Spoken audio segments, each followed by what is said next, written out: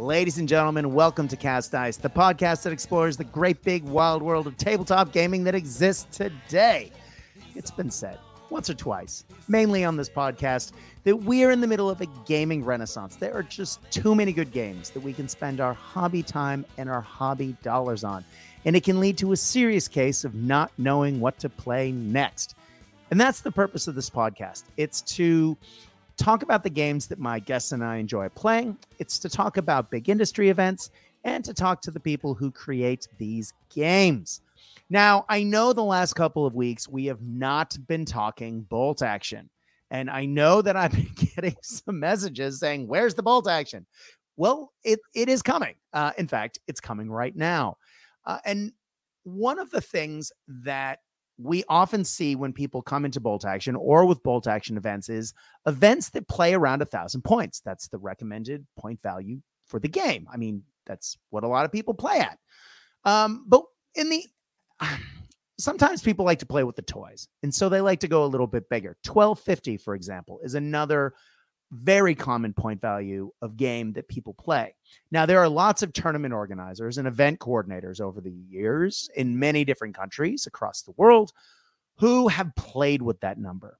And obviously, you can always go bigger, but not always seen in bolt action in particular is what happens when you go smaller. Now, we've run a few smaller events here in Melbourne over the years, and so I'll have a little bit to add to this conversation. But recently, in other parts of Australia, we have had two excellent events, one with 24 players and one with 32 players that got significantly lower than 1,000 points. Joining me today are the gentlemen who ran those events and one of the guys who played in it. And I think it is without further ado that we introduce our guests. Of course, we have Craig, who was the recent TO of the Codswallop 2022 event. And we have Adrian, who was not only a player at Codswallop, but was one of the two TOs for Moab. Gentlemen, welcome to Cast Dice. Thank you so much for having us, Brad. It's great to be here. Yeah, thanks, Brad. It's great to join you. It's great having you guys.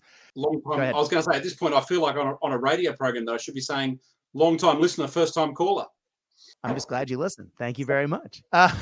It always, I always get a little blushy when that happens. Let's jump to Craig. I have 1,000 questions about Codswallop. In fact, we're going to talk at length about it. But before we do, I want to talk a little bit about Moab. Now, earlier this year, Moab ran, and that is a big Sydney event. And I was hoping to go this year, and unfortunately, life got in the way, and I wasn't able to make it, although I bought the Army, and it's sitting right behind me. Adrian, you were one of the two tournament organizers for Moab, and Moab has a long and storied bolt action history. I know my history with it is rather significant as well, because I went many times, and the very first time I went, I ran into my Ghost Army podcast co-hosts, Patch and Brian Cook.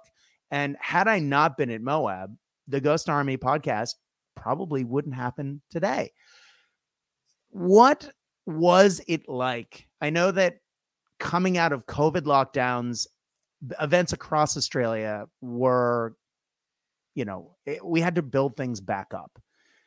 Moab being one of the big shows and you being one of the TOs for it, what was that like, that process of sort of re-engaging Moab and getting the wheel turning again? And what was the event like for you this year? Well, look, we were expecting to have a bit of an open slather as far as numbers were concerned. But the issue with the numbers in the end turned out to be about a whole lot of stuff, weightlifting equipment that they'd stored in the facilities, and basically they hadn't moved it off yet. So there was a whole lot of rooms that weren't available. So early on in the piece, we were talking about only having maybe 18 people at the most. And I think when word got out for that, a lot of people went, oh, maybe I won't go, or maybe I'll do something else. So we, I think, we ended up being offered a lot more spots. I think 24. We had one table in an outside room. So we were pretty much at maximum, but Moab's like the big Sydney event. Well, it used to be until Codswallop. But spoilers. Mm-hmm. Yeah, but I would have expected maybe a few more, but they never turned up. So it was but it was a good event. I had a great time. It's the first time I've TO'd, and to be perfectly honest with you, I had such a fun time. It was such a good bunch of people. It was just I can't speak highly enough of everybody that went. It was so much fun. That's awesome. Yeah, and you guys did something. And you guys did something that a lot of other events in Australia don't usually do, and we see more in overseas events, which was you guys ran an event that allowed tank platoons. We don't often see that down here, but to balance it, quote unquote, you guys also ran a smaller point value. You're running 900 points.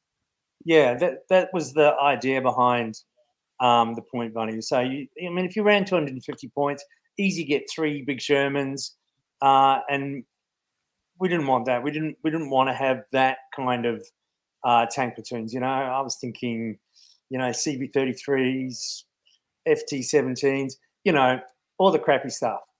And that's pretty much what we got in the end. We got a lot of tank platoons that were small little tanks that just ran around the board, everybody having a lot of fun. We also had a little bit of cavalry, which I think is probably the most ideal infantry to run with a tank platoon, because you're not paying for transport. But it was lower points. One of the other things that we had as well, besides tank platoons, is that we didn't have any restriction on flamethrowers. So if you could get as many flamethrowers as you wanted in your list, we allowed that. But having said that, everybody pretty much had one. Some people didn't, but everybody pretty much had one, and there was only one list with 2 flamethrowers. So one of the things that we made clear on that as well is that a lot of people play flamethrowers point blank at 6 inches. And we made it clear that those modifiers stack. So anything over 3 inches is long range for flamethrower, and that's a stacked modifier. So long range, point blank, moved, you're hitting on forwards. So you got a 50% chance. So it's much different sort of calculation compared to hitting on 3s. So, unfortunately, I can't tell you how having a lot of flamethrowers goes, because nobody turned up with them, and they certainly didn't win. But actually, the 2 flamethrowers, I think one was a man pack and one was Stuart, he was playing on the top table. He didn't win, but yeah, it was good. One of the takeaways that Ian gave me was that the top 4 tables were tank platoons. So we're not 100% sure whether it was a great format in that sense. I don't know how otherwise you'd get all those little tanks in there, though. So but having said that, those players on those top tables, they're really experienced players. They know how to build a list. Given the opportunity to run tank platoon, they'll run tank platoon. You give me an opportunity to run a tank platoon, 600 points. I run a tank platoon. I like the mechanics. I like the way it works. And another thing that we did with Moab was we also let people know when people were sending their lists in. I told everybody there will be tank platoons. You can have as many flamethrowers as you want. Make sure everybody's on the same page. I didn't get many list changes. Most people were pretty happy with taking what they'd thought up in the first place. But the takeaway at 900 points was they're fast, fun games. Yeah, exactly. And look, I'll be honest, the list I was going to turn in, and I think I even ran by you guys, was a tank platoon. So go figure. Yeah. One of the other things with tank platoons, and we did try and sort of hamstring them a little bit. So we had a lot of objective-based games. We had more objective-based games, and tanks weren't even allowed to contest. So you had to have infantry to contest or to win the objective. We had a lot of terrain on the boards. So there wasn't these massive line of sights. We had city tables. I mean, the table that I took was a very dense city table. So, move, turn, you're going to get stuck down the street. You make one wrong move with your tanks, you're buggered. Yeah. But having said that, I think Ian played my CV33 platoon in that, and he crushed his opponent, unfortunately. That was the buy. Now, Ian was your TO, and he's run many events like Tank Busters and other things, correct? Yes. Yep. He's very experienced. Fantastic TO. Fantastic guy. It's a pity he can't be on here tonight, but hey, you've got me instead. So exactly. And spoilers, you're actually not here to talk about Moab at all. You're here to talk about something else entirely. And I'll take that as the segue that it is, boys and girls, and jump to Codswallop 2022. Craig, can you give us the rundown, just a ballpark? What is Codswallop? And because it's a hell of a name, but this isn't the first year this event is run. No, we've been running this for 3 years. We ran it all through COVID, and that was a real challenge to try and put a tournament together during the COVID years. But our club was, and just give a plug for our club. It's Western Front Gamers. We operate out of West Ryde in Sydney. And at that club, we've really tried to, we wanted to put an event on that was still keeping things ticking over during those difficult years of COVID.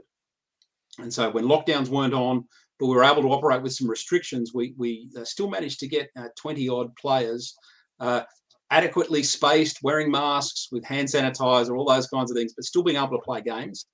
And that was a key thing that we wanted to try and do during that. But the original genesis of Codswallop is I'd gone to Moab, I'd been to CanCon, and I was kind of getting a little stale, and I haven't been playing bolt action forever, and honestly, I'm probably not a very good player. But at the end of the day, I was kind of getting a little stale with the same old cookie cutter format of things. And so every year when we've run it, we've tried to do something a little bit different with the themes. So one year we had weather effects in play. So it might have been a game where there was fog and mist in play. And so, or being, I think actually the first year it might have been, that's what it was. We had dawn. So the first games were being played with sun coming up. The last game was being played with the sun going down. And the middle game was played middle of the day. And we just tried to do something a bit different, using some of those optional rules to try and give it a bit of flavour, and also to encourage players, I guess, to think a little bit differently in their games. Last year, we switched to weather effects. So we switched to fog and mist, and if it was in the desert board, it would have been sandstorm or something like that blowing up, and a couple of those kinds of things, just to try and get people to think differently about their games. Last year also, I ran it with all objective-based games.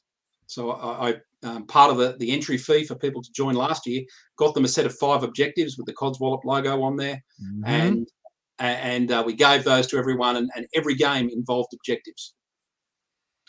That's awesome. I love it. Yeah. I love it. Well, let's talk about one of the reasons why you're here, obviously, besides talking about Codswallop, is, wait, how many points was this event? Codswallop was the smallest point value bolt action event that I know of off the top of my head. And it was, you were allowed to bring one list, not 2 platoons, 1 platoon of 489 points. And as someone who just ran an event with 911 points, I think that's fantastic. Now that is cool. Why pick 489 other than just to make people, think real hard about what they were taking? Well, yeah, I guess we were umming and ahhing for a little while as to what to do here. My initial thought was around 750 points.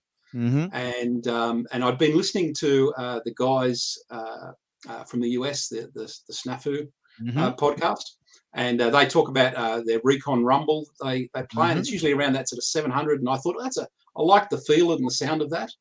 And so what we decided to do, though, in the end, after sort of a bit of throwing the ideas around amongst a few people, we came down to closer to 500 points, and then ended up landing on 489 because it just happened to be the number of Tiger 2s that were produced.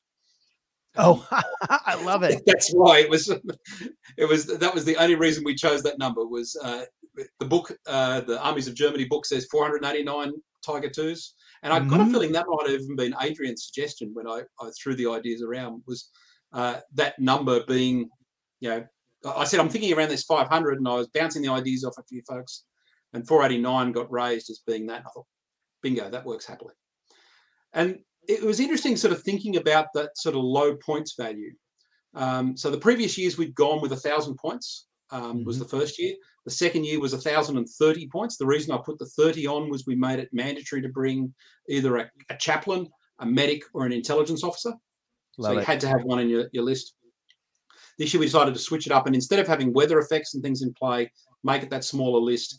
And the thinking was that we wanted to try and make it available to as many players as possible. Because if you just bought a starter set, you've got enough probably for a 489 point list. Mm-hmm. That was kind of the thinking there. If you've all you've bought is the Band of Brothers set, and you might have picked it up off eBay or from Warlord if they were still selling it at that point, then that'd be more than enough for you to put a 500 point list together. So that was kind of the thinking there. We put a few other things in place to try and change the thinking. I can see them on the list there, like all the standard stuff about no tank platoons. I mean, 489 points probably wasn't going to be enough to put a tank platoon together, although I'm sure Adrian would have found a way. Mm-hmm. No problem. Yeah. Yeah, there we go. So,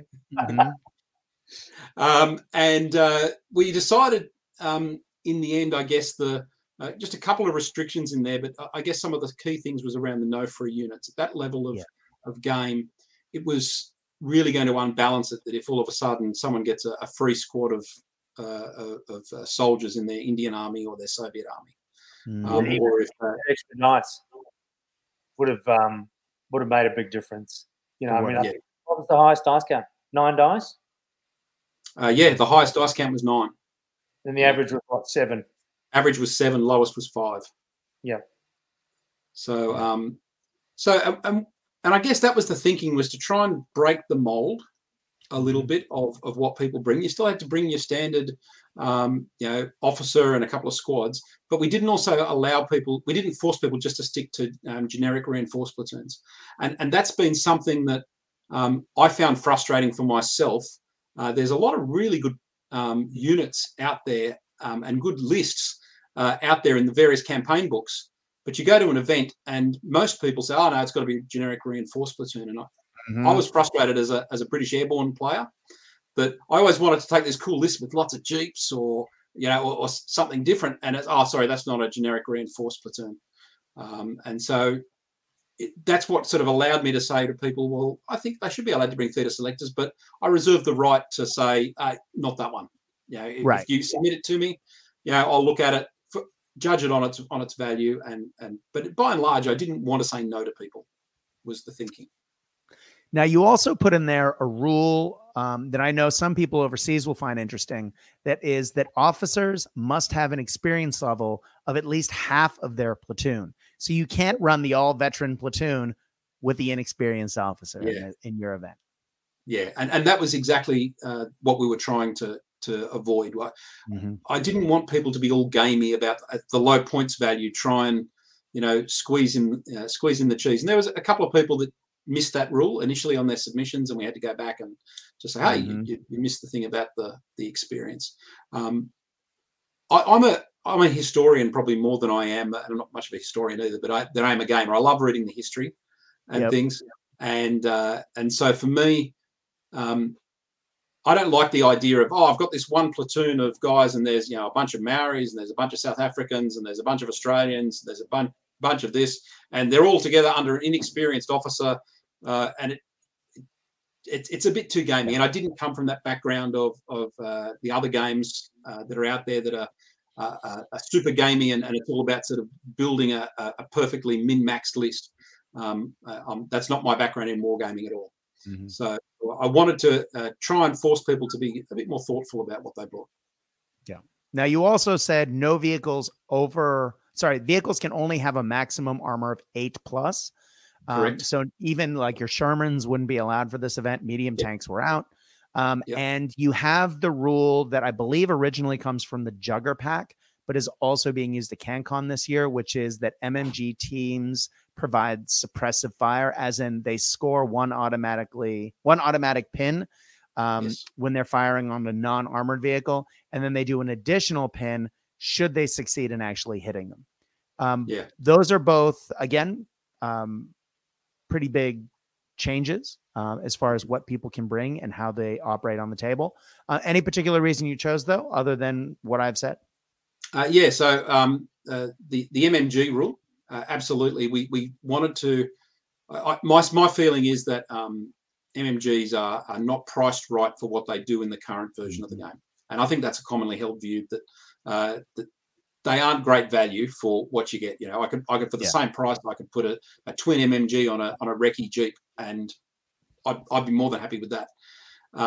So we wanted to put some value, and we wanted to try and reflect that a little bit in what the MMGs were doing.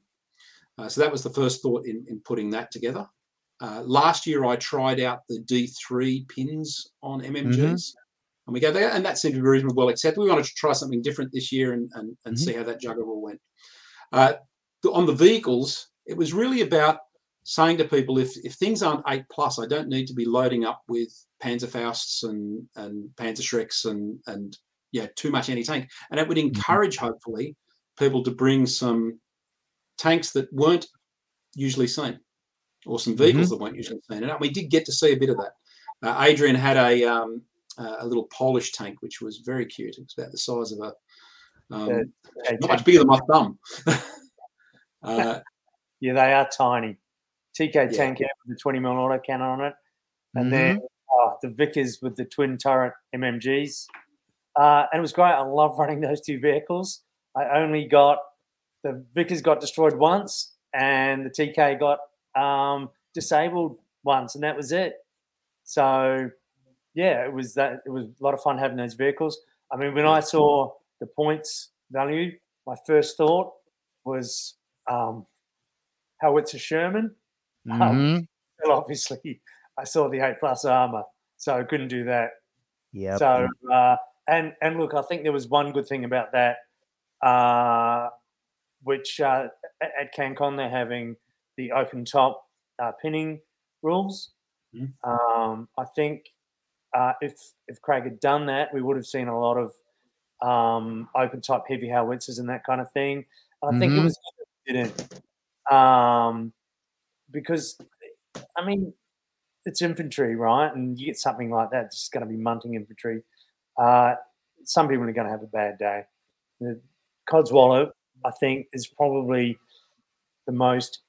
this year, I think, was the most user-friendly event that I've ever been to. It was, he's been talking about, not being a gamey gamer, and he always talks about wanting to have an event where everybody's going to have fun and new players can come. Everybody talks about wanting new players to come along and do it. And there's a really fine balance between having competitive players come and play the event and people who aren't so competitive coming and playing the event. And this points value in the pack that they put together, I think just really hit that balance really, really well. Because honestly, it was anybody's day, wasn't it? Until the very last. The top 3 players all ended on 3 wins and a draw. So it was 4 games, 90 minutes each. and the top three players were all 3 wins and a draw. The difference was how well they won their games when they won them. And Adrian came out on top there. But we saw some really interesting and open games that really, I mean, at the end of the day, there were 4 players that all could have won the game, all could have won the tournament. And that was what you wanted after 4 games. There's 2 tables running. Who's going to win this? Who knows? How it's going to go. Mm-hmm. And it's exciting. When you see that happening. And we even saw some people that we've had one guy turn up to our tournaments. Big shout out to Alex if he's listening.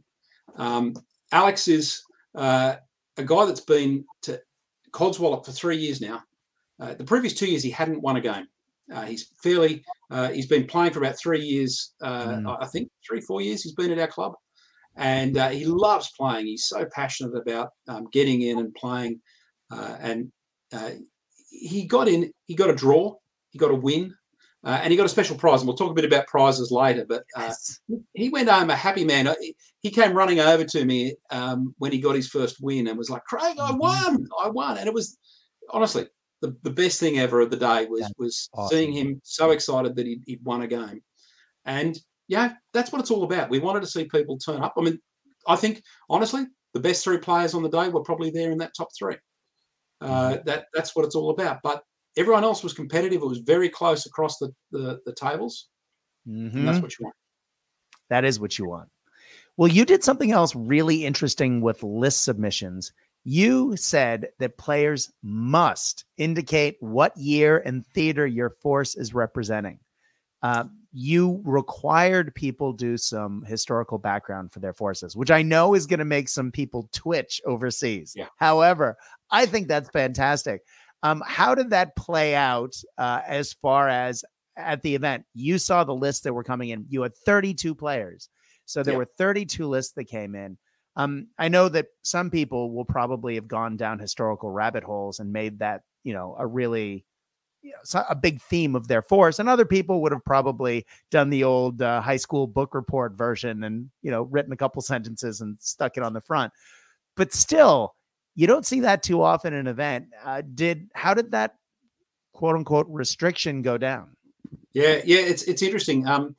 It is actually a restriction I put in the year before, and the year before it was really well taken on. Everyone really got into it, and people were submitting like mini essays.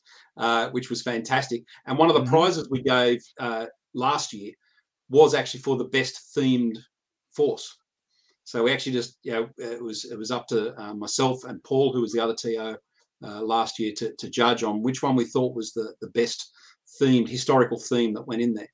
This year I left it in there, and the thinking was initially that I wanted to award an early war, mid-war, late war kind of along those lines. And you'll see that coming up in the players pack when we get to that discussion. It didn't quite work out that way because at 489 points, there wasn't a lot of differentiation because the big cats weren't at play. All the special toys. Yeah, at 489 points, you've got to think really hard about the way that you start to incorporate those assault rifles or Panzerfausts or Panzerschrecks and things. And do you actually need them? And so we ended up changing it out. Having said that, though, you're exactly right. We got some people that was mine is a list about late war invasion in Normandy. Great, a couple of those. There were a couple of people that really went down the rabbit hole and showed up some really great historical thinking around what they had, which was fantastic. There was a guy that actually he came last year. He actually themed up a list last year around his grandfather's force, and he told us all a story. And then he turned up again this year. He didn't win the themed event last year. But this year he turned up again because last year he forgot to bring a little prop with him, and he actually brought it with him this year. Adrian, I don't know whether you saw it. A guy called Craig, he brought along... Talking about, though. You didn't see it? No, I didn't, but I know what you're talking about. Yeah, he brought along a wallet.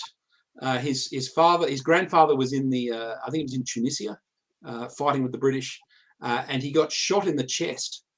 But he had a little wallet that he was carrying in his chest pocket, which had some coins in it. And in that wallet was found embedded the bullet, the round that went against the coins and bent the coins. And so he actually brought the wallet along with the hole in it, with the coins and with the flattened out round, which was really special to see. So some people really love that history stuff. And I mean, like I said before, I'm a historian, so that stuff's just awesome. He was showing that very proudly off to people all day. So I love it when people start to think really carefully about what they're actually putting together. And so this is all about trying to create a bit of a mindset of, I can't just throw together anything that just fits so that I can get fit points in, but I can actually have to think a little bit more about what was in that force around that time. Honestly, I was never going to audit it and say, oh, you can't bring that because they didn't have those then. But it's about trying to get that thinking. Well, you also had another addendum to the player pack that leans into that, which I thought was awesome. And I know our buddy Dan from Valhalla Games was running the list that you were talking about earlier with the British paratroopers at Moab in all the Jeeps. And it was in that he had a German autocannon half track that they had commandeered on the day. Now, for this event, you said historically themed substitutions of equivalent or identical stats may be arranged in advance with the TO for pre-approval. Of course, this, and again, this isn't to cheese out your list. This is to help lean into a particular list. Did many people take you up on that? Because that is something you don't see every day, and it's awesome when it's done right. Yeah, no one really took it up this year. Sorry, Adrian? Not enough points. No. Yeah, true. That's right. It made it a bit narrow. So no one really took that up this year. I'm all for just trying to get them to put those things out there. I want to see cool things on the table. I want to see you try things. The interesting other thing with the years and trying to get people to think about the theme is it allowed me to try and make the first round a little bit historical. So I tried where possible to historically match opponents and to then also put them on a table that matched, if I was able to, their theme on that day. So the photo we're looking at there is actually from last year. It was a submarine dock, this table. And playing on that, for example, was considered to be like a late war German list against I think it's an American platoon that came in there. So it was, we tried to pick them on something that might have looked like the kind of terrain that they might have. I mean, these things are always substitutes, but that was the aim, was to try and make it a little bit easier for arranging the first round so that you were going to get historical matchups. Not always possible, because when, for example, I only got one Soviet list in the whole thing, and there was a whole bunch of people with Eastern Front armies. But what can you do? With that point level, I would have thought Soviets would have been everywhere. I was very surprised that only one Soviet list. And I've got to say, it was a very, very cool list too. I want to call out to the person who put this one together. This is the player's name was Eleanor. That's right. We had a lady playing at our thing, which was awesome. She came along. She fielded a Soviet list that was all women. Oh, nice. Using why can't I think of the name of the manufacturer all of a sudden? I can't think of it either. Oh, I'm going to kick myself. She does such wonderful work out of the UK. Annie? No. Ooh. Anyway, we'll talk. Yeah, Annie, I can't remember the company's name either. What is it?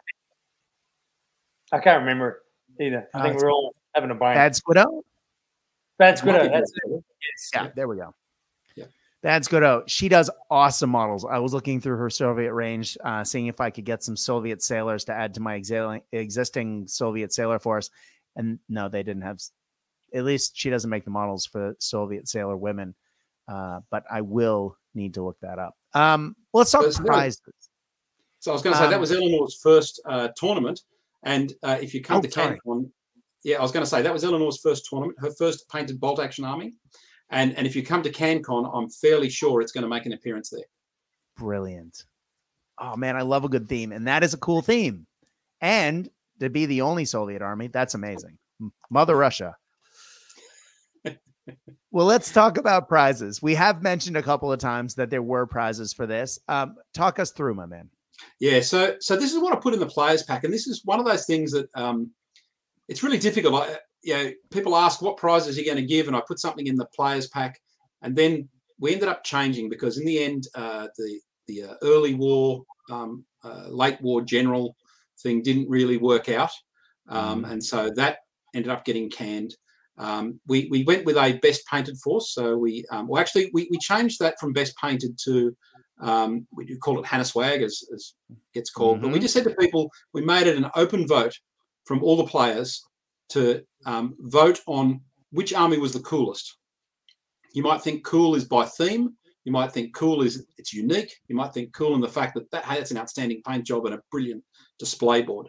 And so that was one of the prizes that got put out there. Then we basically did our first, second, third, and of course our wooden spoon. We had to have a wooden spooner. But at the same time, everyone went home with something. And I think this is one of the key things that we wanted to have inside Codswallop is for your $30 entry fee, you were going to go home with a decent prize. You were going to go home having played 4 games of bolt action and in a good, friendly environment. And that's one of the things we really tried to emphasize there. There's no win at all costs mindset. It's a good, friendly environment. Nice. And the third thing was that we wanted people to go home having had a meal. So that was sort of for their thing. So that everyone got something out of it in terms of feed and a prize. We had our first, second, and third, and Warlord Games got behind this event. This was a Warlord Games sponsored event. As such, we had for the first, second, and third prize winners, we had the silver order dice, which the 3 people that went home with them, I might as well run through them. Adrian, of course, winning. So he's got his silver order dice. Aaron Russell, you might know him. I think he took out CanCon last year from Aaron, this year. Did. Gold dice from CanCon, from Moab. Yeah. He's getting collecting the full set. I was saying he's collecting the full set. He's got the gold ones and the silver ones now. So, and Aaron's a great player. And the last person, third place, was Isaac, who was my son. Isaac awesome. Yeah, so he's been plugging away for a number of years. He took out Tank Busters earlier in the year, and he's been on the rise, and he's super keen. So he will also be at CanCon this year. And his list was interesting in that we're heading down a rabbit hole here, but his list was interesting in that it brought is it a Wasp? Yeah, a Wasp, the universal carrier with the flamethrower for 89 points. So it made an interesting little foe out there and attracted a lot of attention. So, yeah, man, those are the things you just can't let live sometimes. You got to let it go.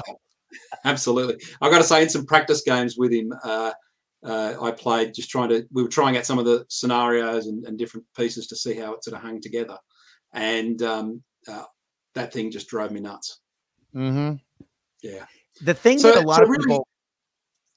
lot of people forget with that thing is how small it is, and you can really get behind. It's like your Polish tankette or my Japanese tankettes. You can literally hide the Type 94 Japanese tankette behind a set of stairs on a board. It is so small that you could almost hide it behind a phone pole. And to have the universal carrier, it's a little bit bigger, but not that much bigger. So you can really hide that thing where you want, and then, it can zip out. Being a tracked vehicle, you can drive over rough terrain. Keeping that thing away from your lines, given its size and given its profile and given its capabilities of driving over things, it can be a real headache.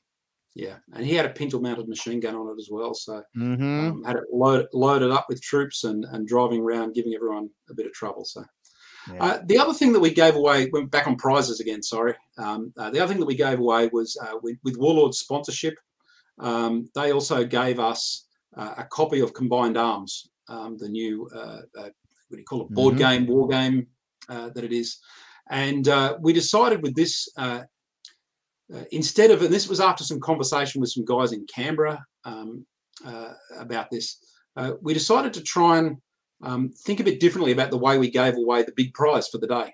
And so instead of it being the person who wins the game, wins the tournament, gets to come up first, and they feel almost compelled to take the biggest thing on the table, we decided that with Combined Arms, we would do a dice-off. And so we got all 32 players lined up down the hall, facing off against their round 2 opponent. and they had one roll of the dice to beat each other. Any ties got replayed, down to 16 players, down to 8 players, down to 4, final 2. And the cool thing was that Alex, that we spoke about earlier, he not only won his first game, but he went home with a copy of Combined Arms. That's awesome. I think he almost floated on a cloud out the door when he left. So he was pretty pleased with himself. Rolling man, it's awesome Japanese dice. He did. Yes. I'm down for that.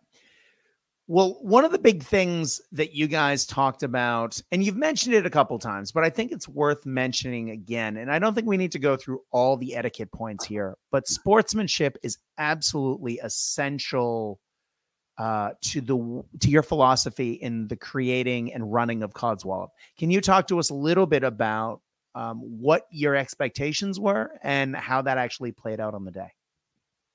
Yeah, so the first thing I wanted to say to people was that we weren't going to be giving us sportsmen. I didn't want this to be a competition. So look, I'm being more sporting than him.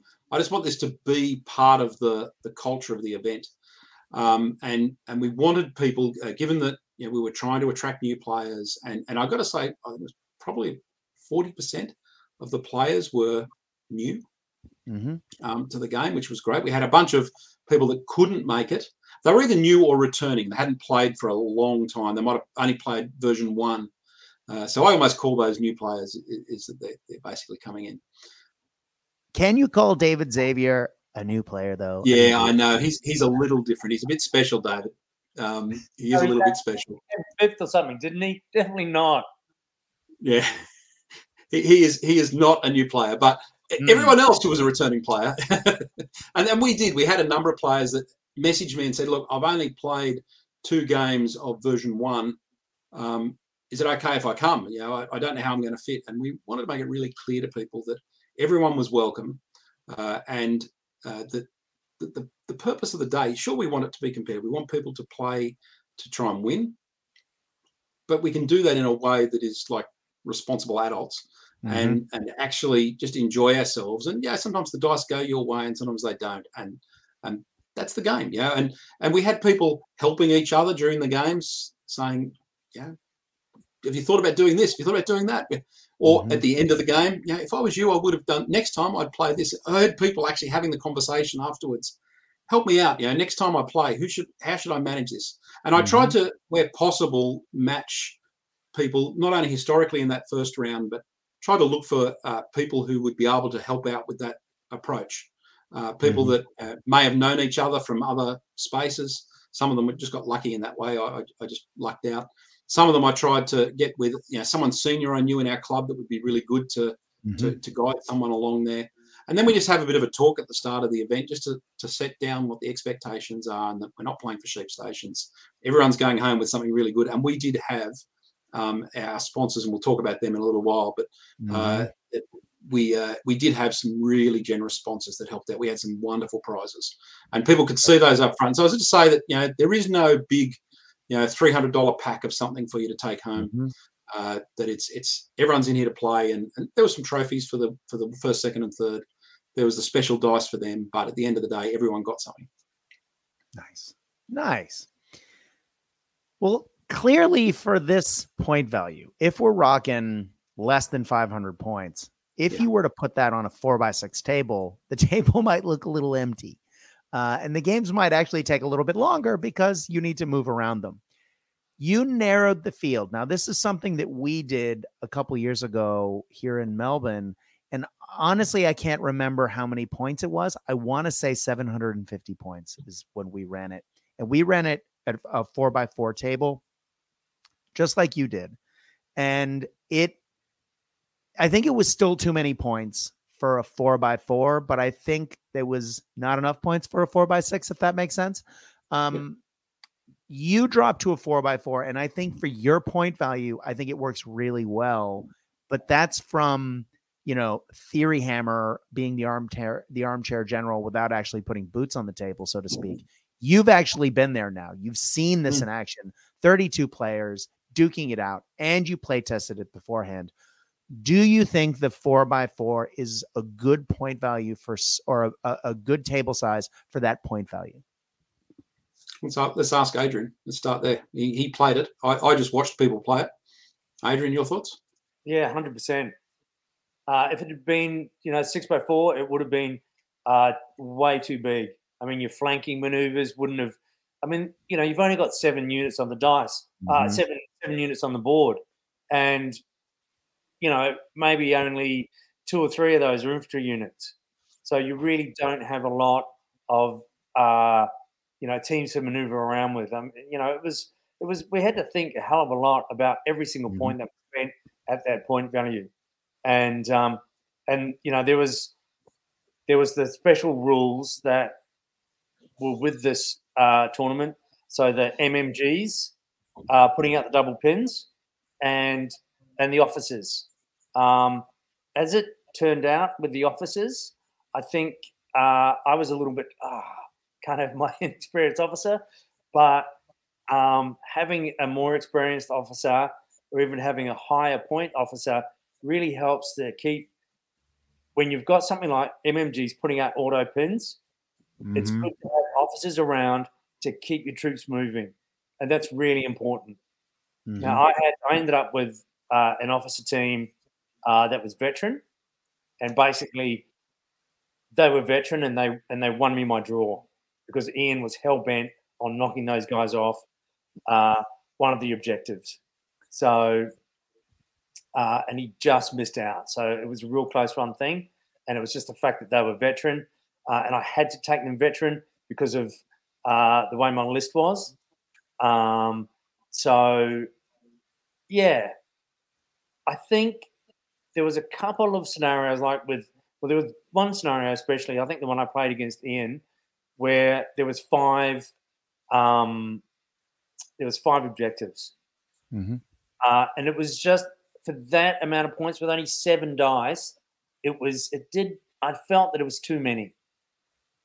I had to have 2 units holding objectives, and that basically left me 1 unit to give it a red hot go to go and get anything. So, I mean, maybe if we'd played where you flip the objective like in Tank Wars, so once you've held it, Mhm. it's yours until somebody else takes it. Mhm. That would have probably that would have been one of the takeaways with the smaller table because you just don't have the troops to hold a larger amount of objectives. But you don't want only 2 or 3 objectives either, because then it becomes a little bit, Mhm. stale. Only having only having a couple of objectives, and really only fighting over one. So it And Agreed. you was. actually, I was Sorry. going to say, Adrian, you bring up a really good point on that. So that mission that Adrian's talking about, I think, is Fog of War. Mhm. It's one from the Bold Action Alliance. Brad, you might be familiar with that one. And Maybe. yeah, there we go. And I ummed and ahed about including that mission for the reason I wanted to put some different missions in there that, again, force people to think differently. And putting one with 5 objectives was really interesting because all of a sudden it opened that question of how many do I go for? Yeah. With 7 guys on the table, maximum 9, minimum 5, you've got to start thinking hard about what to do. And one guy, unfortunately, he bought LRDG Mhm. and had the problem of not being able to hold objectives, which was interesting. So you've got to think about that when you're putting your list together. He just didn't see that in the mission pack. He just missed the point in that. Mhm. Having said that, his army looked very cool and was Mhm. tenacious in defeats a couple of times, trying to hold on to objectives when he didn't have a lot of troops to take it. But that was one of the key things in thinking about those smaller tables was how do we do that? We had to modify a few things, and I think Mhm. we had to think about sort of some of the measurements with the 4x4 tables. Some of the missions talk about having things that have to be 18 inches apart from each other. So, well, yeah, it's not going to quite work that way because Yeah, we don't have all exactly. that space. So, and that was, I guess, key to play testing some of the missions beforehand. Was Mhm. trying to get the chance to throw them on the table and see what they look like on a 4x4 table, and try a few things, see that they didn't work, throw it out, put it back in again, and trial it. So there was a bit of that thinking going on. But honestly, I think the 4x4 tables, I think, worked really well. Gave people plenty of space on the side. Each table was set up with the 6x4 board, so therefore there was a 2-foot strip down the side for them to put their books and their dice and whatever it was they had there, plus the army going on in the battle, and any casualties that dropped off just got pushed to the side a little bit. So that was nice from that perspective. Yeah, and the pictures I saw from the event had wonderful terrain too. So it wasn't, I know that sometimes when I've talked to people about smaller events with smaller tables, they've spoken as though the tables would be empty, which I always feel like is the opposite of what I'd expect. I'd expect if you had a smaller table that you would have more terrain. But having looked at pictures from your event, it seemed like there was a nice mix of density. That you didn't just have one type of table that was really light on terrain or really heavy and nothing in between. It seemed you had a spectrum that benefited different people's armies. So, people got a nice range of tactical opportunities on the tabletop when they were pushing their toy soldiers around. Yeah, exactly. And I think this is for the guys that all build terrain. And Adrian's one of the guys that provided one of the tables for the day, and all of our members of the club that were able to chipped in and helped out with terrain where possible. And there's some beautiful boards there that they really take a lot of pride in what they do in putting that together, and that they try to think really hard about would they like to play on this table, because sometimes you see tables that look beautiful. And then when you go to play on it, you go, oh, this is actually really impractical to move my toy soldiers around. Yeah. And so it's trying to find that balance between those two things, I think, is important. You want people to walk in. It's one of the things I love about Bolt Action. You walk in around, when I walked around Moab, I went and visited Adrian and the boys playing at Moab. You walk around some of the tables on other game systems, and it doesn't look so great.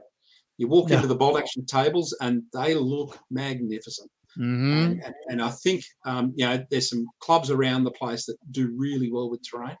Obviously the guys in Tasmania just love their terrain and they do a great job.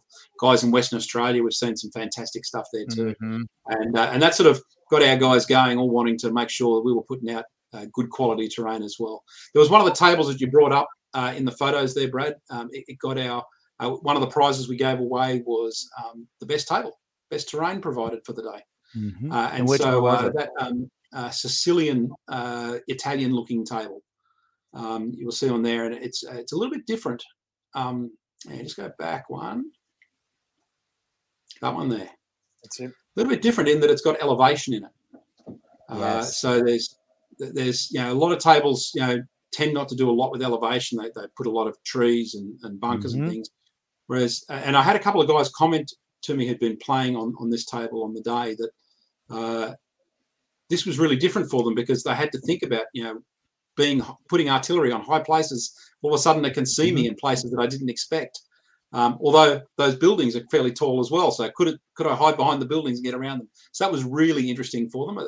They found that challenging and different. This is my son's board that he put together. He made all those hills, and this is one that he was particularly proud of. Again, it'll be making an appearance at CanCon next year, so it'll be in the full 6x4 format. It'll be slightly differently arranged, but this table was really different. But I think we had a lot of really beautiful tables. We had one that Adrian provided, which was half fields, half village, which was really nice. I don't know whether I provided the photo on that one. There was an industrial style one. There was a couple of winter boards. There was some desert stuff. So it was just a really good mix for people to get into. Some lovely Normandy stuff with some tanks that had been ruined, buried inside hedgerows and things like that as awesome. Cover. So it was very cool. I haven't seen that before, actually. The tanks in the hedgerows as terrain.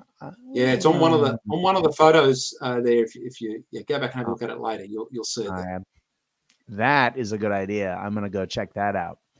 Well, let's talk for a second about the thing that I'm going to bring up, because as you mentioned, I do like to write a mission. Let's talk about the missions you ran on the day. And I'm not just actually asking because I know you ran one of mine.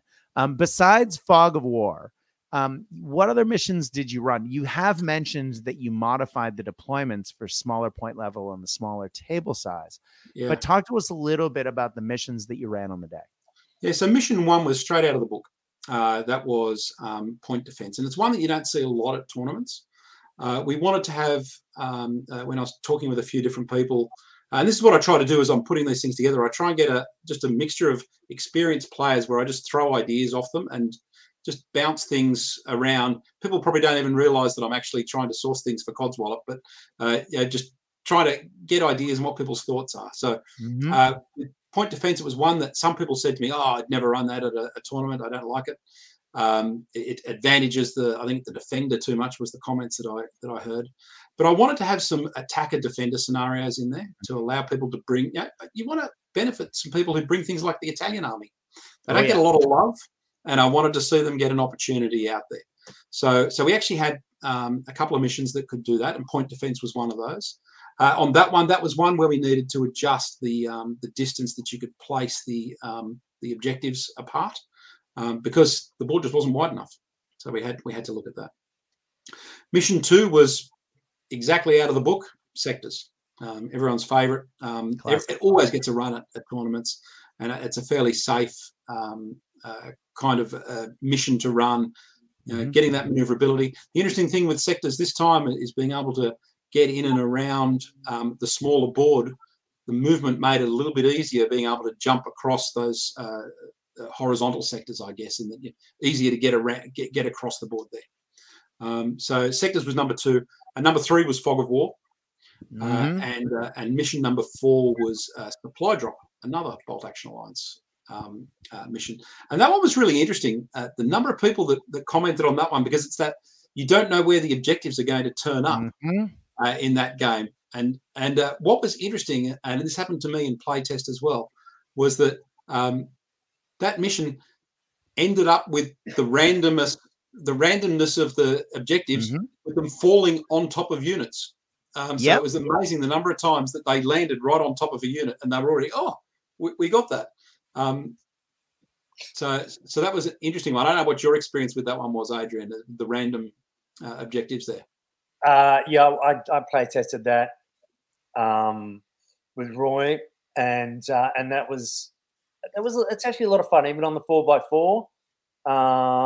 It kind of worked. I mean, you looked at it and went, oh, well, it could be anywhere on the board, and it was. And I remember when we were play testing it, we had units killed, and all sorts of stuff happening, and initially I was like, oh, it's I don't know about this, but it was a lot of fun, and that's the whole point.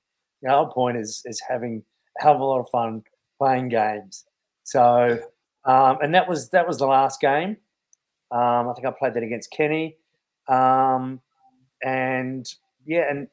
look, that game was the only game that I came up against a medium machine gun, and he was doing the job of he's doing a pretty good job of pinning my veteran unit in a field, and basically they had to just get up and move 6 inches to get that objective.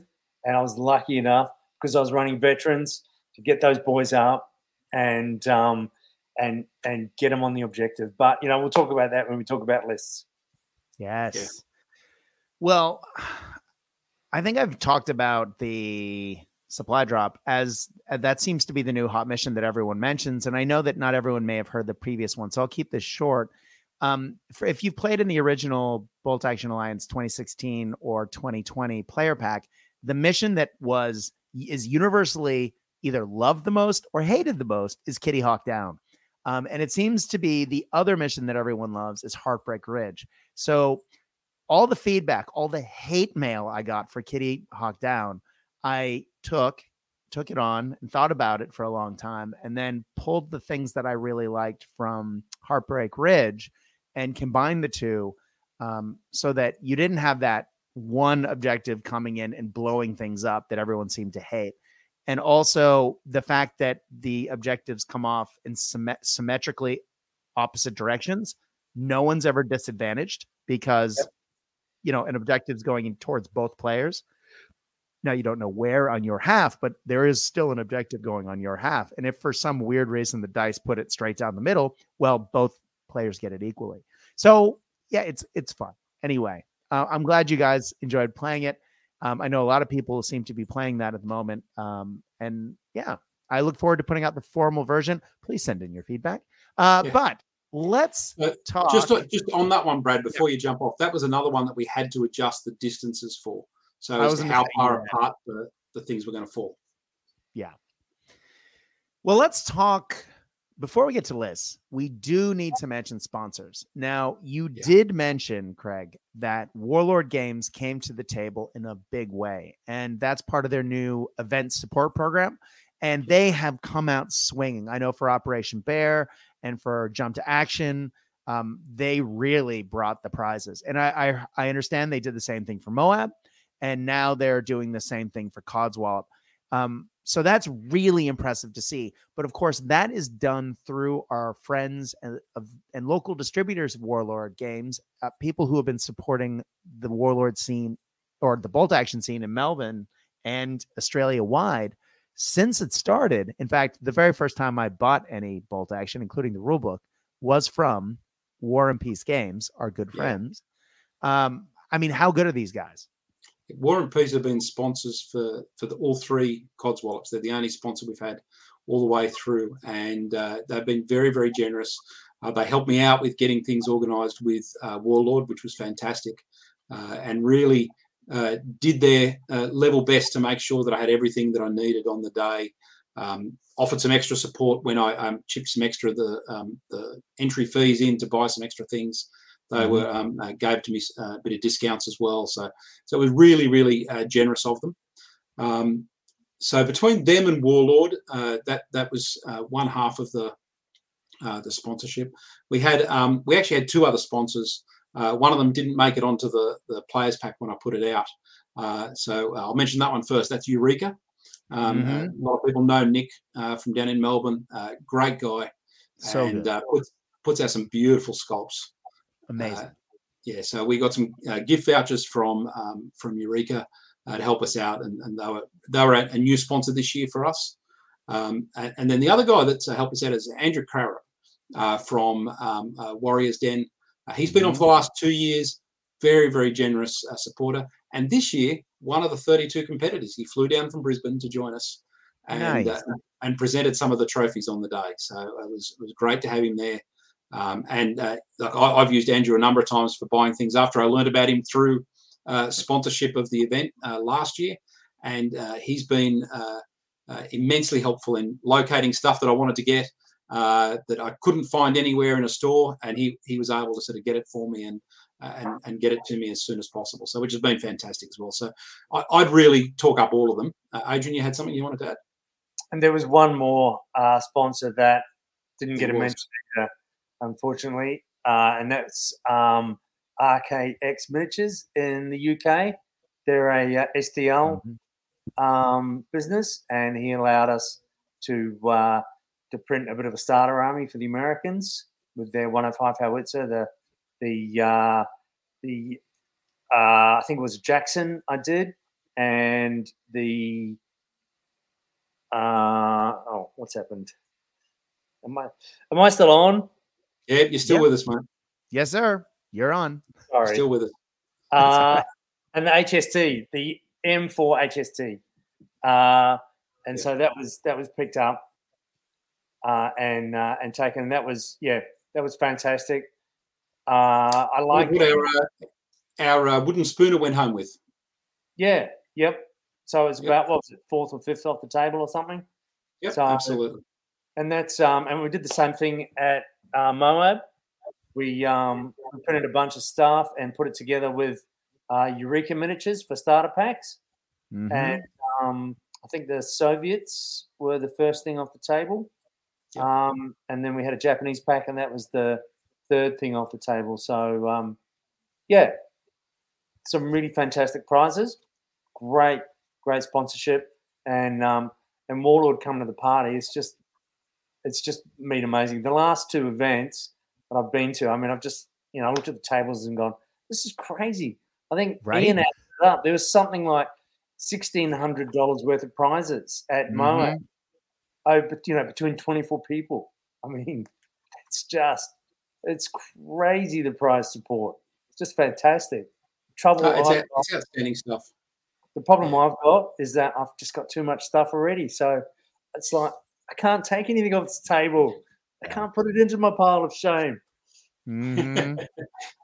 Yeah. Pile I of think a pile go of for it, Brad. opportunity, I think, is what they call it these days, just to feel better about yourself. Going into Nice. Christmas, just call it a pile of opportunity, okay? Just make us Well, all feel better. I did get one of those piles of opportunity together for Codswallop, so that was, that was a good thing. Nice. Yes, I was just going to say, yes. So, I mean, I can't thank those sponsors enough, all coming to the party and all through, as I said, War and Peace have been there from day one through COVID. And they're tough times for them and for Warriors Den. I'm sure they're all doing it tough during that time with businesses not being able to operate as they normally would. And to be able to sponsor us in the ways that they have has made the event possible. And it makes people want to, when they go home for their $30, they're going home with something that's quite possibly worth more than the $30 they paid for. And they just, I mean, honestly, people were so happy walking out the door saying that it was one of the best events they've been to. They just all went home with something. They got a good feed, had a great time, some laughs with people. It's what you want. It is. It is. Well, Codswallop was an overwhelming success. From having heard from players, having heard from you guys, what a time. But let's shift gears a little bit and to talk about smaller point games in general. Now, when we ran the 750 point-ish 4x4 tables, one of the big takeaways that we saw was all of a sudden, and we did limit the armor just like you guys did. But one of the things that we did or we noticed was tanks were very important on those tables. I think it's because we were using bigger points, and assault units became paramount. I think because people had the extra points beyond the 489 that you guys were running, there was a lot of SMG troops because the boards are smaller. There were more troop squads, and those troop squads were armed to bear. And the people who brought particularly assault heavy armies did very well. Now, that was a long time ago. And again, that was a much larger point value than you were running. If I was to run on a 4x4 table, again, I would probably run 500 points as well. Do you have any hot takes that you have as a takeaway? Adrian, why don't I start with you as a player who was on the table? Any big takeaways, recommendations for people who might be looking to run a small event or even just a fun casual game with their friends on a smaller table? Tanks and armored cars, closed tanks and armored cars, because you want them to be effective. So you don't want them to be pinned by or even assaulted by infantry. I mean, don't forget, infantry can still assault vehicles, especially if they're open top, destroy them quite easily without anti-tank grenades. Ian Underwood's force was probably the toughest one I came up against, and he was running a M1311 or whatever is the Italian tank with the light gun in the hull and the twin machine guns on the turret, and a ZM, the World War One vintage armored car, and he got those right up in my face, and he was kicking my ass with them. I had to throw one of my squads of infantry at him in a vain hope that they'll get some hits and put them out of action or at least immobilize them. But alas, that didn't quite work. But that was one of the big takeaways. The tanks were very effective. Very effective in that point size. You're limited by your anti-tank. I mean, are you going to take anti-tank? And my decision was no, because it's not going to get the points back. I'm not going to take a tank that is going to be at other tanks and can't do a good job against infantry. And I'm not going to take, something like a bazooka for 60 points or a Panzerfaust or they're 80 points. There's no way I'm taking something like that just in case. I'm better off to ignore those tanks, and if I'm where I want to be, just go down. Mm-hmm. So, absolutely. Well, that Italian tank you mentioned earlier is a beautiful tank for that because it's got the light AT gun and it's got the machine gun. So it is horrifically efficient against infantry squads. But if you do run into a tank or an armored vehicle in a smaller point value game where there's the 8+ armor rule, people are likely to be taking lighter things. Light AT gun, all of a sudden, very effective. So, and it's cheap. Yeah. Very effective, but still 50 points for regular. Really? I don't know. You got to, if you're taking that away from one of your infantry units, then, you're not going to have enough. And this is the problem that Ian ran into. He only had 2 infantry units and they were both inexperienced. And by the end of the game, he only had 1 while, I still had all mine. So, it was.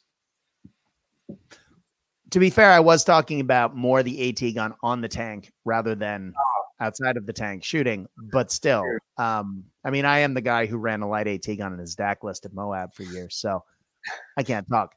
But that was 1,000 points, not 500. So I will come back to you, Adrian. But Craig, what do you think?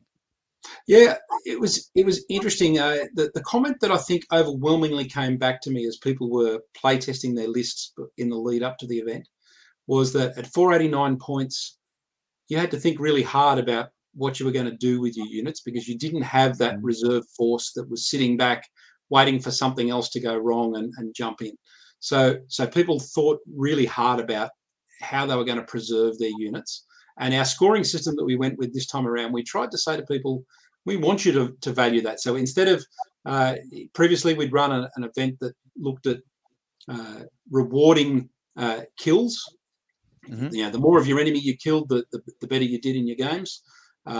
In this one, we actually had it. The more you actually looked after your guys and still managed to get a victory or not was the thing that got you through. And so people did report back that was one of the things they found really interesting was it made some really tough decisions on, do I really want to commit this squad of 6 guys? Because if I put them out there, it could be a bit of strife. And I haven't got anyone else to be able to pick up that objective. And particularly on those missions where you've got the 5 objectives, that became really, really difficult for people. So I think that was one interesting thing.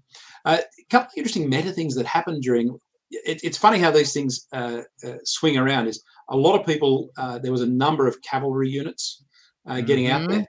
I think, Adrian, you had one with your polls. I would not run a course without it now. Love it. Yeah, I saw you bring them on in an out. I think in the final game, I think you came in with a flanking maneuver. Won me the game. I think they won every game for me, pretty much. Exactly. Yeah. There was one guy who, and he won the Hannah Swag Award. He bought Australians on camels. Yes, from Egypt. So good. Yep. So early war Brits. Yep. Yeah, absolutely. So that was very cool. And so we saw a bit of cavalry getting out there. The other thing we saw was autocannons. A lot of autocannons on trucks, autocannons just sitting on the table. So we saw a lot of those out there, which really proved interesting for people. It just the meta changed entirely where people started thinking about things. And it was interesting in the lead up for these small games and with that MMG rule that we launched. One of the things was that people were thinking really hard about, someone's surely going to bring that, American MMG platoon that's just filled with MMGs and what are you going to do? And no one did. No one bought anything like that because at that point level, they realized that, well, they were good for throwing out pins, but heaven forbid actually being able to do anything with them in terms of, you've got to make them maneuverable and be able to actually capture objectives and assault things. They're still MMGs. They've got a fixed arc and they can't move and shoot. And snipers can take them out. They're even throwing out a free pin, they're still pretty useless. Yeah. Sorry all you MMG lovers. I actually played a game against Patch last week. Spoilers. I did pull out a MMG in a Japanese list. And I did pin down one of his big infantry squads just by throwing out, a pin at the end of the turn, pin at the beginning of the turn, put 2 pins on him. They failed their test, went down. And then beginning the next turn, hit him again, went down again. I was like, yep, keep it going. And then he rallied, and then I hit him again, and then I hit him again. And it was just one MMG with one squad occasionally throwing a couple shots over to add to the pins. But that 50-point MMG, baby, and it was sitting on an objective at the same time. It did everything it had to do. Best 50 points ever. Absolutely. So it's interesting they're playing those smaller games. I think those sort of the considerations. There was a couple of other things that I thought were interesting after the first round, and this is something that we changed mid-tournament for people. First game, prep bombardment, and it was really devastating at 489 points if it went bad for you. And so the recommendation we came from mission 2 onwards was if there was a prep bombardment, discuss whether you actually want to do it as players. The challenge that I didn't want to totally ban it was that anyone that had bought a British list don't get one of their key advantages that they have for bringing their British. So I didn't want to totally ban it. So it had to be a discussion between the players. If they couldn't agree, it's as the rules in that mission. I think there was only 2 that had the prep bombardment anyway. But that was a discussion that got raised. So I'd encourage anyone, if you're doing something at that point level, think about that kind of thing that could be devastating, because you don't have, it's not like 1,000 points where you've got 12, 13, 14 dice lists on the table. You got 5, you got 6, you got 7. Average was 7. And so that makes you think really differently about the way you do things. And when you're 7, one of them is the officer. And then you might have a vehicle, all of a sudden you're down to, 4 possibly units that can capture an objective. It changes your thinking. So just encouraging people to think around that. But look, I'd encourage people to experiment. Get in, have a go at a small game. I mean, doing it at your club, I think, is a fantastic way to give people that opportunity to come in. And at Western Front Gamers, it's one of the things we're really keen on is trying to welcome people into the club, give them a good experience. They want to turn up and try bolt action for the first time. We're going to give them an Adrian to play against who's going to sit there and help them, that is talk through the game with them and work through them. I mentioned Alex before. He's been with us for a number of years, and he just loves turning up and playing. And he doesn't win it very often, but he loves the game, and he loves the thinking through what he's got to try and do. Yeah, it's fantastic. And we've got a lot of great guys. You might know Brian Medbury. I don't know whether you know Brian. Brian's one of the he and Ian, I'd have to say, are 2 of the gentlemen of the game in our club as well. And so we're really privileged to have guys like that you can just they just stand beside someone and help them play, help them learn the game, which I think is just fantastic. One of the things that we saw when we were running the smaller size was, and I think it had to do with the proliferation of assault units, was there were a lot of trucks with machine guns. Yeah. Because the machine gun is super efficient on a truck. It's cheaper than the medium machine gun team, as Adrian pointed out earlier. And it is mobile. It allows you to get where you need to go, and you can deliver those assault units where they want to go. What you even see more of are either the Japanese light trucks, or, which is the same profile, the ever-present Dodge Beep, the half truck, the eight capacity half size truck. So those definitely made a huge appearance at our previous event. And again, I think had you dropped down to 500 points rather than 750, you would have seen a lot fewer of those. But because you were limiting points, it led to people going, well, instead of taking armored vehicles, I'm going to take soft skin vehicles because they're cheaper. But then I'm going to take the same old infantry I always do. And they may have had a few fewer toys as far as howitzers and whatnot, other things, and gone for maybe a slightly cheaper option, maybe a light howitzer instead of a medium, et cetera, et cetera. But the soft skins were out in force. And at the time, that wasn't a meta thing as bad. However, now, given that they're seen all over the place, and we have tournaments like CanCon significantly changing the rules of the game to try and combat their, ever presence on the tabletop, I think that might be something to consider if you are planning an event or a game. you might see some soft skins. So, Yeah. Adrian, anything you want to add to either what I've said or to what Craig said, or just general thoughts about things to consider when playing smaller point games? I don't know. I didn't see any soft skins action. I didn't see a single truck with the MMG. At 489. I don't know. Yeah, trucks weren't even on my radar at that sort of level. And I'm not sure, Craig. I mean, you had all the lists. Did you have many trucks come through? I didn't. There were a few. There was one. Julian brought one. I think that had a.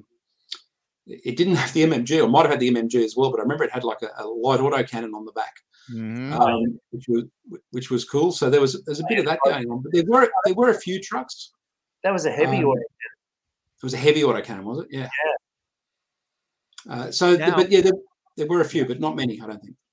I think you would see that far more at 750 or 900, for example, if going to Moab. I mean, there would have been a lot of trucks, at least from having seen pictures. I noticed a lot of trucks, yeah. There was. So, I think, as you said, if you drop down to 500-ish points, that's really going to drop off, where people really then focus on the things that they need to have, like infantry squads and an officer, right? Yeah. Anything else, Adrian?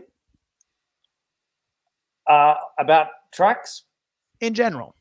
At the lower points? Yeah. Look, I mean, I'll talk about my list and how I put it together. Yeah, please do. At 489 points, there was a couple of major considerations in this tournament, and the first one was the auto pin with the MMG. You don't want to be taking inexperienced or even regular guys if you're going to be expecting, extra pins.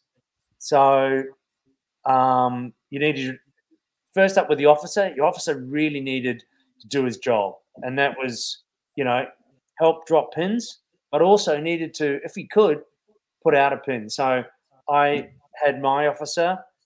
He was veteran because I had to, and he had an assistant who was had a rifle, so he could put out a pin at 24 inches, and that was their job. Now, I'm not sure whether they did it very often, but they gave it a red hot go. Actually, those two guys, because I ran polls and they were fanatic. In my second game, they assaulted a Marmon Herring or something. The same tank that I had with the twin turret MMGs. The Armour 7 with the soft sides. Those two guys got in there and assaulted one of those, and I think they disabled it. They broke the tracks or whatever they did with their just because they were fanatics, they could just get in there. So because I was thinking, what am I going to do with this fanatic on these Polish? But no, that was great. That worked really well. And so obviously Polish, you're not going to run Poles without any Lancers. I didn't play against him, but there was a guy at CanCon last year who ran a strong Polish Lancer army, but I sort of always felt that just having the cavalry, you were going to be a bit limited. There's a few tactics that you can do, or if it's open ground or anything like that, you're in trouble. You've got to get up there. So I took 6 veteran Lancers, 6 veteran armored, the armor corps guys. The trouble with Poles is that the minimum squad size is 10. Yeah. And, that's just too many. So, but I think with the armored troops, I think it's 4 or 5, like standard sort of squad size. Yeah, 5. So I took one of those guys veteran, and I took one of those and another squad of 6 as regular. So that's 4 dice. And I had to, because I was expecting an MMG in every list, I had to take a sniper. And so I also, so the Poles get the marksman. So he was a single guy, and he was a bit cheaper. So he was 10 points. Mm-hmm. 10 points cheaper than a sniper. And that actually put my assistant with the officer. So that was my fifth dice. And then I ran the little tankette with the 20mm autocannon. That was my most expensive. No, it wasn't my most expensive. You don't think that Lancers were. But that was like 90 points. And I undernarred with that because it was so many points for autocannon on a 7+ enclosed vehicle. But I needed some anti-tank. Otherwise, other people's tanks were just going to roll right over me. Mm-hmm. Absolutely roll right over me. So I put that in, and that was pretty cheap. But the Poles get I can't remember what is that British thing that they built with the twin turrets, twin MMG turrets, and that works out regular at 45 points. And so between that and the Lancers, it's just those two units are just at 489 points.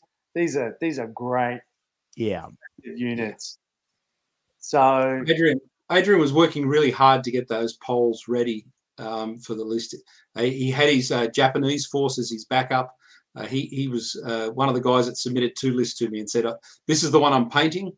This is the one I'm got if as my backup if I don't get there." And I was glad he got there with the Poles because they were pretty popular. A lot of people really liked them. Dave Xavier, of course, big fan of his Polish. He loves the Poles. He does. Yeah, I play tested both those armies only once, but the Poles with the veteran infantry were just so more solid. Yeah. Take their pins. They're still able to move, still able to do what they need to do. And bolt action is a game of movement. And if you want to win bolt action, you guys got to be moving. You're not going to win by sitting back and shooting. Nobody wins BA sitting back and shooting. You win BA by getting in there, smacking people around with your Polish Lancers or your Japanese cavalry who are fanatics, tough fighter. I mean, it's the only way to win, quite frankly. I think, you've got to get in there, get in people's faces. That and heavy howitzers. Nice. Heavy howitzers at 489 points. No,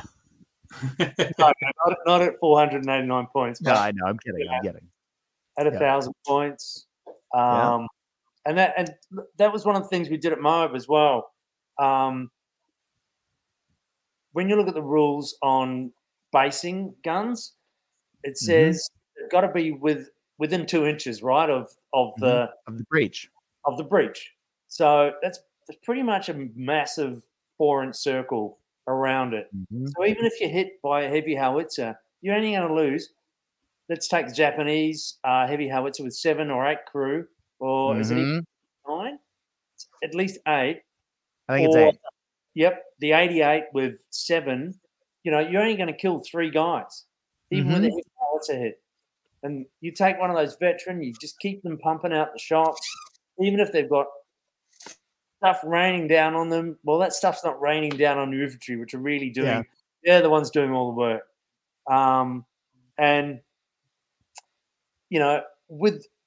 So what we did at Moab was we made this template, and I don't know whether anybody actually ended up using it, but it was like you can base your guns however you want, and you can take your hits on those bases as well. But if you want to, this is the legal. This is the largest legal amount that you can spread your guys out, and you can have the hits on this template if you want. That's one of the rules of the game. That was partly to try and encourage people, to take guns, to go. It's more survivable than just crowding all the guys around the breach and losing it to a border, second turn. That's why you don't see a lot of guns. But with them spaced out properly, I think when I went to CanCon last year with a veteran heavy howitzer with my Japanese, I think I lost it once in 5 games, or did I even lose it? Got pinned out. Good. But yeah, they're great. They're super duper weapons. So, and as someone who's run a heavy howitzer in a Japanese list myself, I just say, heaven forbid you charge them with a squad that's been, beaten up a little bit on the way in. My guys are standing there with their shovels saying, "We're fanatic. We're here. And there's a lot of us. Come at me, bro. Come at me." Yeah. Exactly. So even those flanking guys are they're going to stop taking out your howitzer. So yeah, because Cartapaccio squads are so expensive that if you charge in, they're going to have a bunch. Yeah, they'll probably kill a couple guys for shooting, but gun shield / whatever else. And then you go, well, I still got a bunch of guys here. Come at me. Yeah, I'm waiting for you. So yeah, it's a good time. It's a very good time. Yeah, well, I think the only other thing that sort of comes on from the back is the Italians with their Dubats. The theatre selector out of, I think it's Duel in the Sun. I think it is Duel. It's Duel in the Sun or Western Desert. I think it's Duel in the Sun. Yeah. No, it's Duel in the Sun. Yeah, it's not Western Desert. It's one of those ones where you can take the native troops as regular, and you can take Dubats who come in from the back edge, and everybody's got to be irregular natives except for one squad of Italians. They'll come on the back as well, but yeah, they wouldn't stand much of a chance against Japanese heavy howitzer either. No, they wouldn't. Well, gentlemen, I think our time is sadly coming to a close. Adrian, great thoughts. Craig, anything else you want to add? Yeah, look, the only thing I would say that just talking specifically about running events and things is if you really want to try and connect with people, you've got to give people the opportunity to connect with each other during the event. And one of the things that I really don't like when I go to big events is you rush from game to game to game, go and get something to eat, go to the bathroom. You don't really get a chance to actually connect with people. And one of the things we really tried to do, we've done it every year, is we've put lunch on or dinner in this case this year. Play a couple of games and then give people time to go and stand outside and talk and connect. And I think that's a great way to have people really feel like they've been to a great social event, rather than it just be about, my feet are killing me from standing on them for X number of hours playing through games. And reality is, we had 4 games at 90 minutes each, but we had a big break in between game 3 and 4 so that people could go outside, have a drink, have something to eat, and just talk. And it was fantastic, just hearing the conversations going. It was almost like trying to drag people away from those conversations to go back in to play the last game was a challenge. And I think when people are thinking about running events, consider doing that sort of stuff where you give people that opportunity to connect and be a bit real with each other. We're a great community in Bold Action, and I think that makes the difference when they're not feeling like they're just being shoved from table to table to table and I lost, I'll go home now. But I got to talk to some great guys over lunch about what's going on in their lives, jobs, the games they've played that they lost on a bad die roll. Anything was on the table, and it was just great to connect with people. So I think that'd be the only other thing I'd say, considering across just generally running events, is consider how you want that to be. And I know that's not always possible, but really think about how you might want to do that. Don't be frightened to mix things up a bit. Try it out. We try something different in Codswallop each year, and I think it's important to try and keep the game effectively being a great community building, a great connection for people, and that's what we want. So I won't give anyone BA tactical advice because basically I'm rubbish. So that's a good reason why I like to TO is I couldn't roll a dice to save my life. I think all of those objectives that you've stated there, Craig. I mean, they were all massively achieved with Codswallop this year. It was it was the best event I've ever been to. It was just it was random. It was pretty random that I won, but it the whole event in itself was just fantastic. Yeah, man, it is so glad to. I'm so glad to hear that fun events are being run everywhere in Australia. Across in Western Australia, we're hearing things, wonderful events being run by different clubs. In Sydney, different groups running different style events are happening. Obviously, CanCon / WinterCon, the wonderful events that are happening in Canberra. Melbourne's got a nice spread, and there's a lot of talk of some great events happening next year. It's just a wonderful time to be a Bolt Action player in Australia. I mean, obviously, I'm not even mentioning Tasmania and, other places that are having events, Brisbane, Queensland, all sorts of great stuff happening. Guys, if you are listening to this and you have not been to an event in your local area and you are in the greater Australian area, or even if you're not, take a look on the Warlord website. Take a look at some of the event listings. Ask around on your local Bolt Action page, be it Australia, New Zealand, be it wherever else. Find some of those events that are happening, because you can find people who are playing the game the way that you want and the way that you like, be it competitive or casual or narrative based or whatever else. And in my case, I've made some of my best friends through these games, and it is a wonderful opportunity for you to go do that. Gentlemen, to both of you, thank you for running wonderful events this year. And I'm hoping to get to one of them next year. So please don't stop running them. I'm looking forward to some more great Bolt Actioning happening in 2023. Folks, thank you very much for listening to Cast Dice. It is always a pleasure to talk Bolt Action on the show. And I know there's been a lot of feedback in the last couple of weeks saying, where's my Bolt Action? Well, if you listen to the intro to Cast Dice, we do say we talk about a lot of games here. So yes, we are going to be doing that quite a lot in 2023. But yes, there is still going to be a ton of great content coming at you in 2023 from Bolt Action. Again, gentlemen, thank you very much for coming on. And folks, thank you very much at home for listening to Bolt Action on Cast Dice. We appreciate it. Thanks, Brian. As our good buddy Casey always says, when you are playing the games that we know and love, I hope your dice roll hot. I hope your beverages are cold. But more than that, we at Cast Dice hope that you are having fun. Stay safe out there, guys. Good night.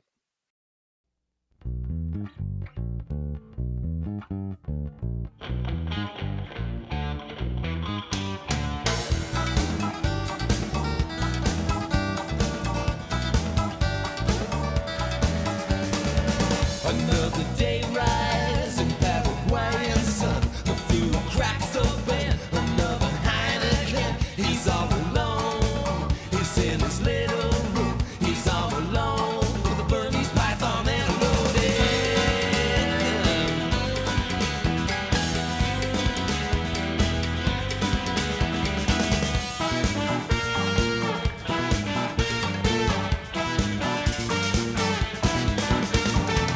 He sleeps by day, but not for very long. He dozes off, and that's when the chase is on. In his dreams, one who knows that scent, faceless men with Russian winter.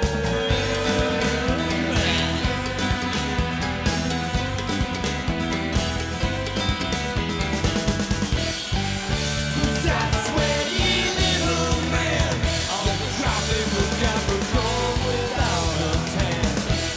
Neatest man this world has seen.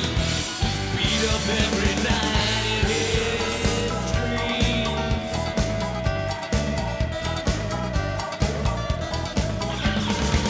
His friends are gone, and that track